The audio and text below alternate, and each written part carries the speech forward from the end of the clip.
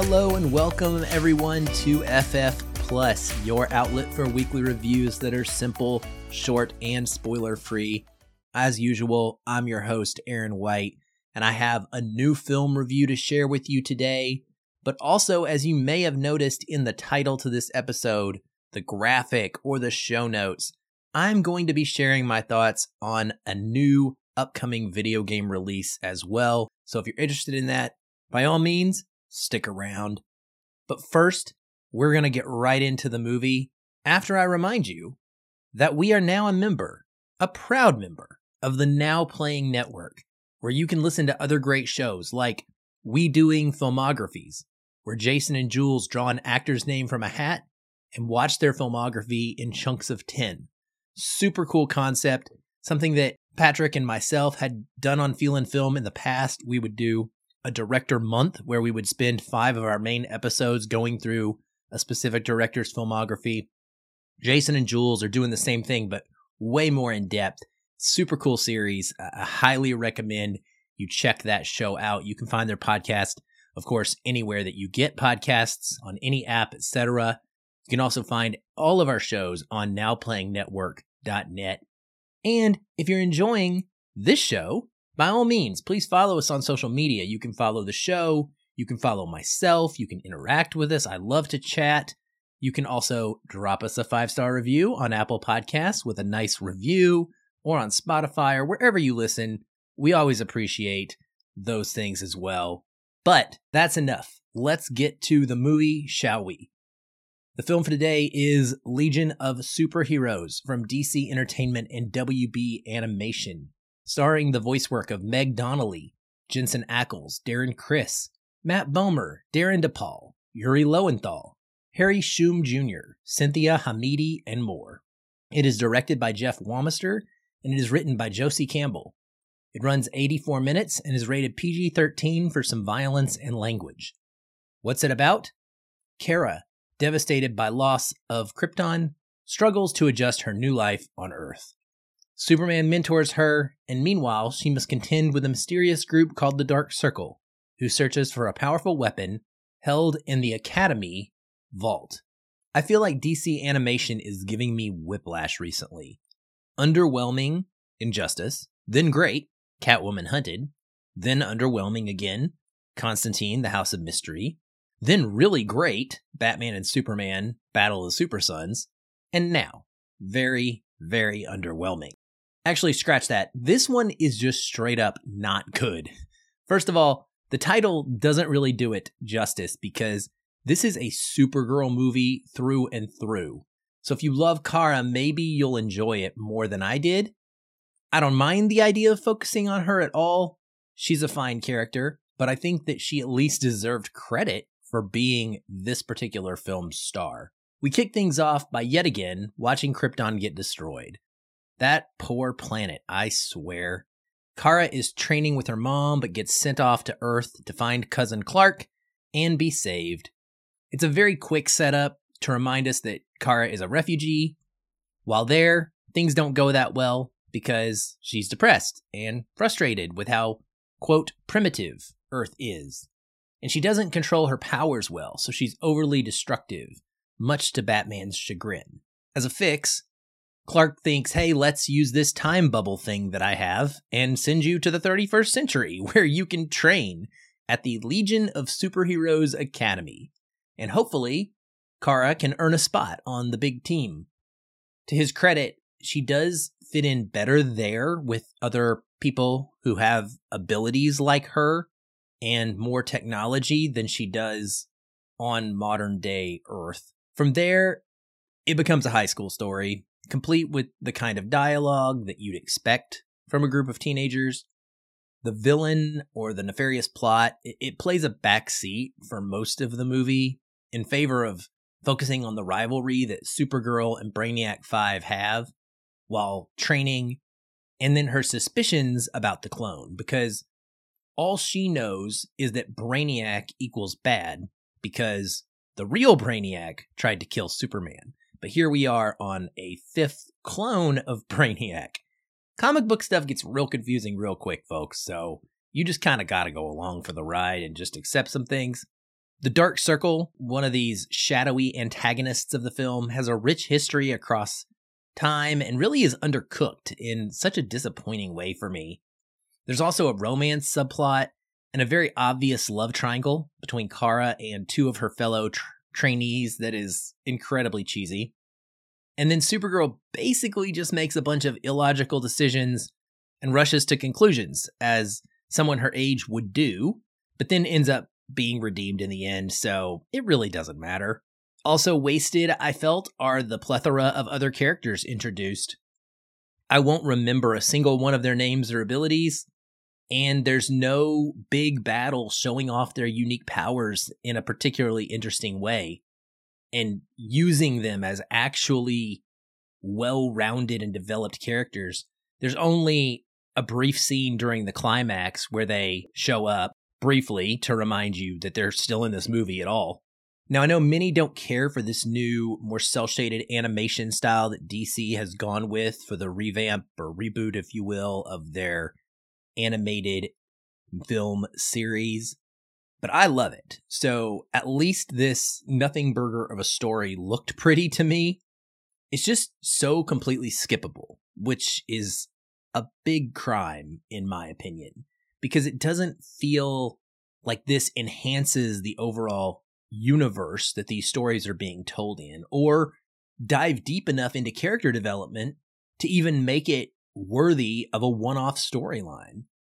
It just comes off feeling cheap and rushed and simple.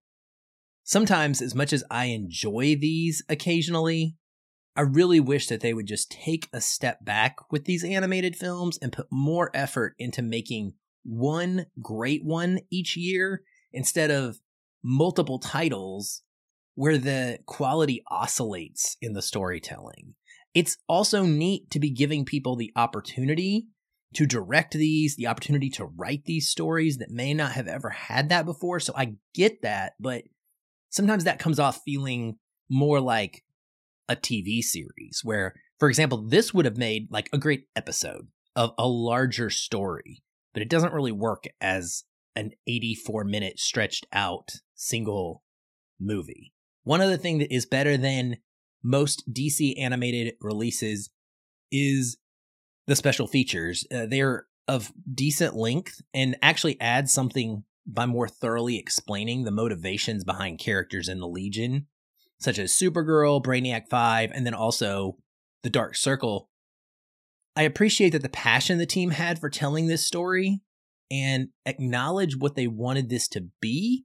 It's just too bad that it didn't come across as enjoyable as I think maybe that they hoped it would. Now, with regards to those special features, I'll run through that list for you real quick. There is The Legion Behind the Legion, a 4.5-minute featurette, which obviously looks at the original story idea through some character development and animation, and is just a very brief making of doc, if you would. Then there's Meet the Legionnaires, which is almost 10 minutes long, and this is really cool because this helps to flesh out some of the Legion of Superheroes or the trainees that are trying to become part of the Legion of Superheroes. It tells us who made the cut and why, and gives us some background on why they're important to the movie. This is part of what I was saying is I wish that some of this information had been presented better in the film itself. I didn't have to watch this, but at the same time, this helped me. Maybe if I watched the movie again, I would get more out of it because I had more background on these folks. Then there's Brainiac Attack, the intellect behind the supervillain, another 8-minute long featurette that is really all about Brainiac 5 and talks about the 4 Brainiacs who came before him and why he's kind of going on his own path. Listen, it's interesting, and it helps to give, again, more background to the character that I don't think was fully realized within the film itself.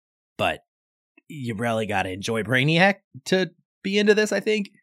Then there's Down to Earth, the story of Supergirl, which is another almost 9 minutes featurette on her and why they chose to center the story around her and what her backstory is with Superman at the start of the movie and the relationship that develops between her and Brainiac 5. Also pretty interesting. Lastly, there is, as usual, an old animated series episode. This one from Superman the Animated Series. It is called Little Girl Lost, Part 1 and 2. And basically, this is just another version of Superman taking in teenage Kara on Earth after Krypton has been destroyed, only this was better than the movie, in my opinion. And so it's kind of embarrassing that they end up putting this on the same disc because, frankly, if I was going to watch one of these two things over again, it would be those two episodes. I enjoyed them a lot, and more so than I did the film. Legion of Superheroes is out to own digitally and on 4K Ultra HD Blu-ray Combo Pack and Blu-ray as of now. You can buy it. You can maybe eventually rent it. DC doesn't usually allow that for some reason, or at least not for a little while. Or you can try and hold out and check this one out once it eventually comes to a streaming platform, probably HBO Max down the road. I'm not really feeling it. I don't think that there's any reason at all to purchase this outright, and I think you'd be wasting your money if you did so for most people. Now, this next bit is for the video gamers, so if that doesn't interest you, I appreciate you listening, and we'll talk again soon. But as many know, I have periodically hosted or co-hosted a games podcast called The Games We Love, which you can still listen to old episodes of in that feed now. It's available anywhere you get podcasts. And gaming is definitely my second passion along with film. Because of that, and because FF Plus, that plus, allows me to really just do whatever I want with this show. And because so many people love the world of Harry Potter, specifically because of the movies, I thought I'd share some initial impressions of my time with the early access to this game so far. So the game is Hogwarts Legacy, comes from the developer Avalanche Software, and is distributed by Portkey Games of the WB Games studio. It's a single-player, open-world RPG. Solid character creator, first and foremost. Right when you jump in, there are a large amount of options, which I thoroughly enjoyed. I like the way that my guy looks. You can also obviously be a female. You can find your way into creating some other characters. There's a pitch option with regards to the voice tone you want. So you can really mix and match this, and I think create a character that is pretty close to what you would want yourself to be represented as within this game. Graphically, the game looks very nice, even on the performance prioritized settings, which ensure that the frame rate stays up while playing the game. Most of these new games on our current generation consoles have this option where you can either make the game look the best possible way and deal with some slowdown in the gameplay, or you can have it run really buttery smooth and fast and lose just a little bit in the visual department. I choose the latter, and like I said, I haven't really had an issue with that at all.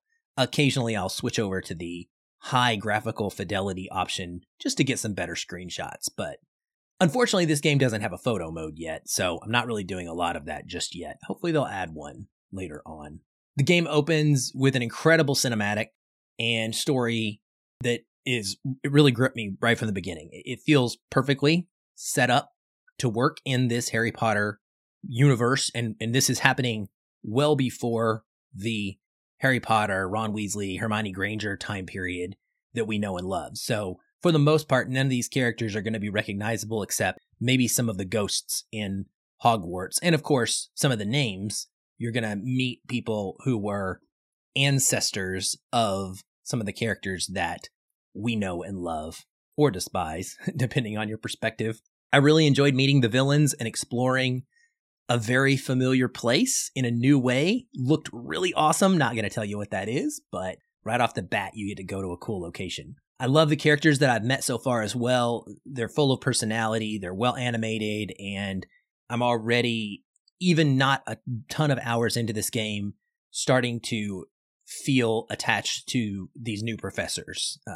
Not obviously like I do the ones in the main Harry Potter series, because I've spent more time with them, but I think that these will come to be special to me as well over time. It's hard to put into words just how amazing it feels to step into the shoes of a student and be walking around Hogwarts, attending classes like Charms and Defense Against the Dark Arts, and finding secret passages and solving little puzzles and opening chests and doing side quests or helping out your fellow students is essentially what those amount to oftentimes. The school is very expansive and it's full of detail, and I am already obsessed with locating every little piece of lore that I can find. The animated statues and paintings and the general magical vibe of everything around this castle is just so perfectly captured. It is truly the Harry Potter game that we have always wanted. I don't think that there's any doubt about that. You feel like you're part of this world finally, and so many of us have really wanted that experience. You meet a couple of students early on, and some of your starting kind of quest lines revolve around a choice between which one you want to prioritize your time with. There's a Slytherin boy, no thank you for me, because not a Slytherin guy, and a Ugandan girl named Natty. I chose her, and I love her. She is very witty, she's very smart, has high intelligence. She has told me all about her Ugandan school of magic and the wizarding way of life in Uganda. And that is really interesting because, as we know, we've learned since the series expanded that there are these wizarding schools all across the world. And so here we learn about one in Africa and what that was like. And I'm really enjoying her addition to this plot line so far. I love that when you are talking to other characters in the dialogue choices and the quests that you take on, you often have an option. You can take a less honorable and more selfish choice to your answers, or you can be a more humble person of high integrity. There's no morality meter in this game that kind of tracks, as far as I know. If it is, it's invisible. But I just have personally chosen to play my character in a very stand-up kind of way, a nice guy way. And I like that. I'm not going to use any of the unforgivable curses, which you can unlock later on. And maybe I'll get to do a second run later as a terrible Slytherin and go nuts with that stuff and be a bad guy. But not yet. Also, I'm not wading into the whole J.K. Rowling discourse regarding her personal feelings about things because I just don't think that it has anything to do with this game. But in light of that, I know some people care. It is notable that Avalanche has created a character named Sirona Ryan, who is a transgender woman and serves as the tavern keep at the Three Broomsticks, which is this very famous place in Hogsmeade that we get to visit. And so she gets to play an actual role in like some of the quest lines. She's not just a background character standing somewhere that like, oh, hey, they put a trans character in there. This is someone that has voice lines and a purpose. And I thought that some people might find that interesting or want to know that. The movement is crisp in the game. The combat is super fun. I wouldn't say it's the deepest system ever, but that's the whole thing about this game. It feels very relaxing, like a more immersive open world to explore, where walking around Hogsmeade or flying around on your broom or sneaking through the Forbidden Forest or having wand duels with fellow students or even decorating your personal room of requirement are just as enjoyable to me so far as fighting goblins and trolls and spiders has been. That being said, the spellcasting looks awesome visually and it feels great. It's always a blast. The cool thing also is that you use spells constantly in the open world. Things like Reparo, Lumos, Leviosa, and Accio, and Revelio. So it's not just in combat that you get to have fun with spellcasting. Personally, I can see myself taking my time and thoroughly completing all that this game has to discover. It's been wonderful so far in this world, and finally getting to pretend to be a student at Hogwarts. And already I think this is the next best thing to the original film series. It's better than all of those silly Fantastic Beast movies by far. Last but not least, Hufflepuffs forever. The game is out in early access now. For the deluxe edition, you get to play a few days early on Xbox Series X, PS5, and PC. The standard edition releases on February the 10th on Series X, PS5, and PC. On April 4th, the game will come out for last-gen consoles, the PS4 and Xbox One, and then it will be all the way to July 25th if you want to play this on Nintendo Switch. I am sorry. and I wish you the best of luck with the game running well on that platform. Well, that's it for this episode. Hopefully some of this information has assisted in your decision making. That's what I like to do. Thank you so much for being here and for listening. I will be back soon. Until then, keep watching and keep feeling film.